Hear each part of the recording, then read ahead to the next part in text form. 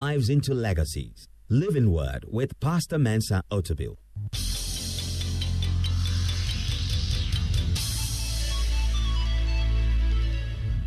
And now, today's word. There are four observations that Elihu makes. The first observation that Elihu makes is that wisdom is not based on age. Wisdom is not based on age. That's a very important observation. Age does not guarantee wisdom. The convention is that as a person gets older, we assume that they are getting wiser. We assume that as people grow older in age, they learn from their mistakes and they do things better. However, age by itself does not make one wise. It is possible to find people who are old in age, yet children in understanding. And it's possible to find people who have grown old but have not changed. They haven't changed. I told a story once where I was at a funeral, and in Ghana, we dance every time. So, people are dead and we are dancing. And so they were dancing at the funeral. We don't have balance. So they're dancing at the funeral.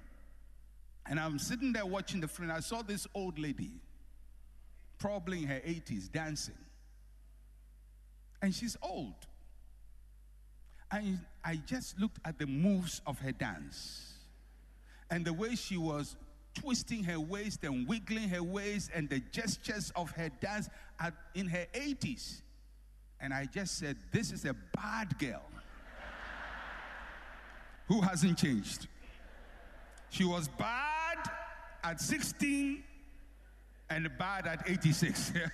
No change. Age doesn't mature people. As a matter of fact, age can only make you more experienced in the wrong thing. So when you assume that because somebody is older, they are wiser, you are assuming wrong. And that's what Elihu is saying. I thought the older people knew better, but really wisdom is not age dependent. It's not age dependent. We would have wished that older people were wiser, but the reality of life is that age does not necessarily make you wiser. The second observation that Elihu makes is that wisdom is not based on position. Verse 9, he says, great men are not always wise. Elihu realized that having a high position in life does not make you wise. Wisdom is not tied to a position or a title.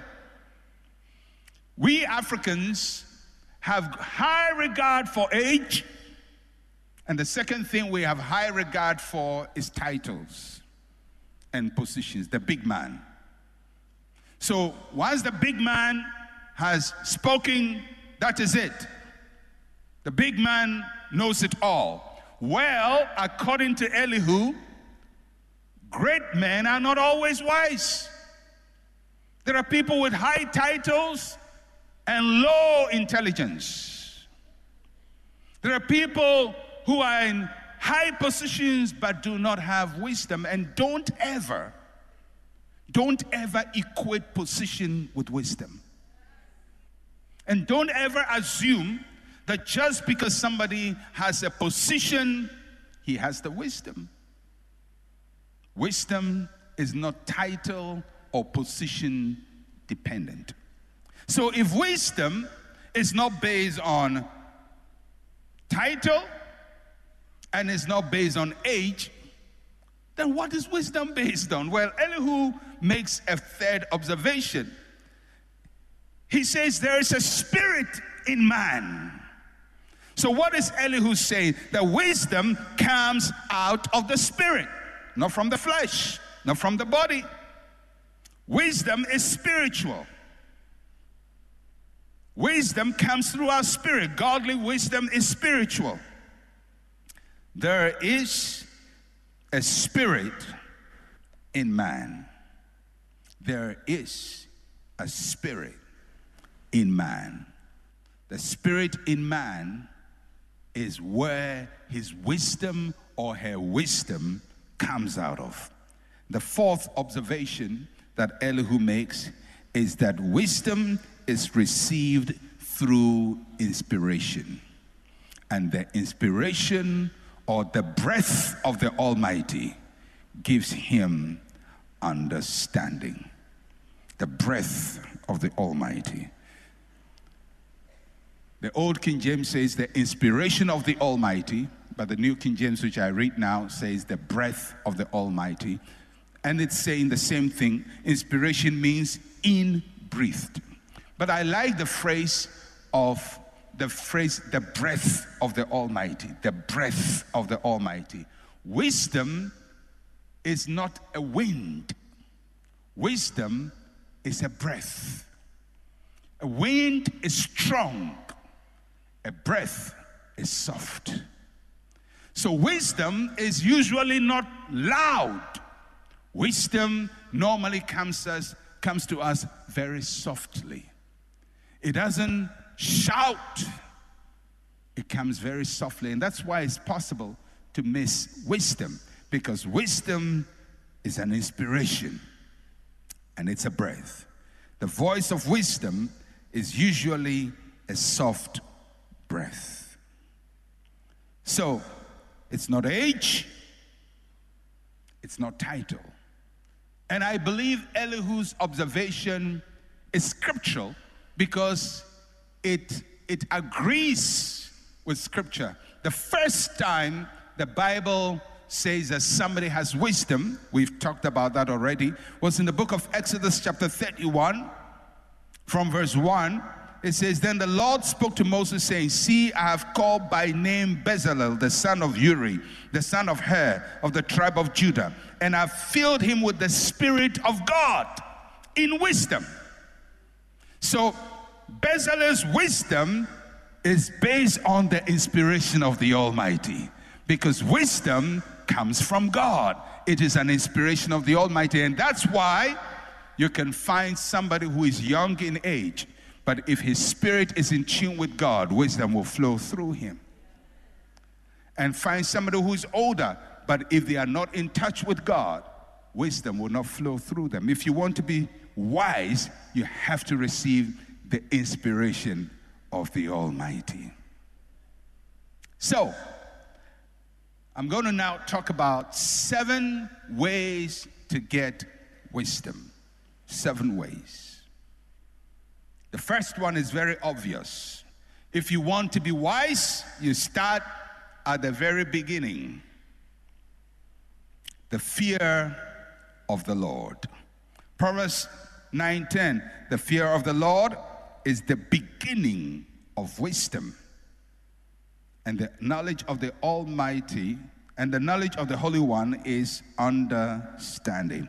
This is where wisdom starts. It starts with an acknowledgement of God in our lives.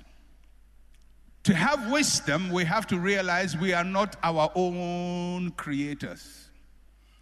That there is somebody who is above us, who made us, whom we are accountable to. The fear of the Lord, the reverence for God, the respect for God, the honor of the things of God. Wisdom starts with the fear of the Lord. If you miss that, you can't get wisdom. It starts with the fear of the Lord. That's number 1. Number 2, the second way to get wisdom is by listening and learning. Listening and learning. It's very difficult to get wisdom when you're always talking. Proverbs chapter 1 verse 5 says, "A wise man will hear and increase learning, and a man of understanding will attain wise counsel." A wise man will hear and increase learning. This is how Solomon started his journey of wisdom. If you read Proverbs chapter 1, he tells us where he got his wisdom from his father, listening and learning. Listening and learning. He started that way before he later prayed for it. The prayer is not what began the wisdom. The wisdom started by listening and learning. And we find the same example with Jesus Christ. Jesus, at 12 years old, spent time in the temple listening. Listening to older people. Was he the Son of God? Yes. Was he the Redeemer? Yes. He was actually the creator of the people he was talking to. But he showed us, if you're going to be wise, you don't start by talking. You start by listening. Now, Jesus was 12 years old. He could have stood in front of all those priests in the temple and said, "Hey, don't you know who I am? I am Jesus, the Son of the living God. I created the heavens and the earth, and I'm here to teach you." But Jesus, as a human, showed us, if you're going to be anything, if you're going to be wise in this world, you start by listening. Solomon says you start by listening. If Jesus says you start by listening, and Solomon says you start by listening, then I guess you have to start listening. I have never seen anyone who talks and doesn't listen become wise. Because if you get tired of listening, get tired of keeping quiet and hearing and observing and evaluating, you'll never be wise. The fear of the Lord is the beginning. Listening introduces you to ideas. Wisdom is gained by observing and learning from the things that happen around you. Fear the Lord, number one. Number two, listen. Number three, make friends with the wise. Proverbs chapter 13, verse 20. He who walks with wise men and women will be wise, but the companion of fools will be destroyed. So just ask yourself, am I a companion of fools? Or I walk with people? Do an audit of your friends. Don't tell them. Do it quietly. Look at the 10 people closest to you. 10 people whose advice you listen to. 10 people you bounce off ideas with. If you're going to make a decision, whom will you talk to? For those of you who are young, if you are going to marry, who are the people you will consult with and say, listen, I've seen this young man I want to marry, or listen, I've seen this lady I want to marry. What do you think? Who are those people? Write down their names and evaluate. Are they wise or fools? Now, you wish all your friends were wise, but it's a free world. You're going to make an investment. Who are the top people you're going to talk to? Make a list of them. You're going to make a decision. You're going to make an important choice in life. Who are the people you talk to? Have you taken note of the people whose opinion you seek and the people who advise you? Do an audit of the quality of advice they've given you so far. Whose advice gets you into trouble? And whose advice gets you out of trouble? Those whose advice always gets you into trouble, they may be nice looking, they may be your best friends, they may be your closest friends, but they are not wise. They are the opposite of wise.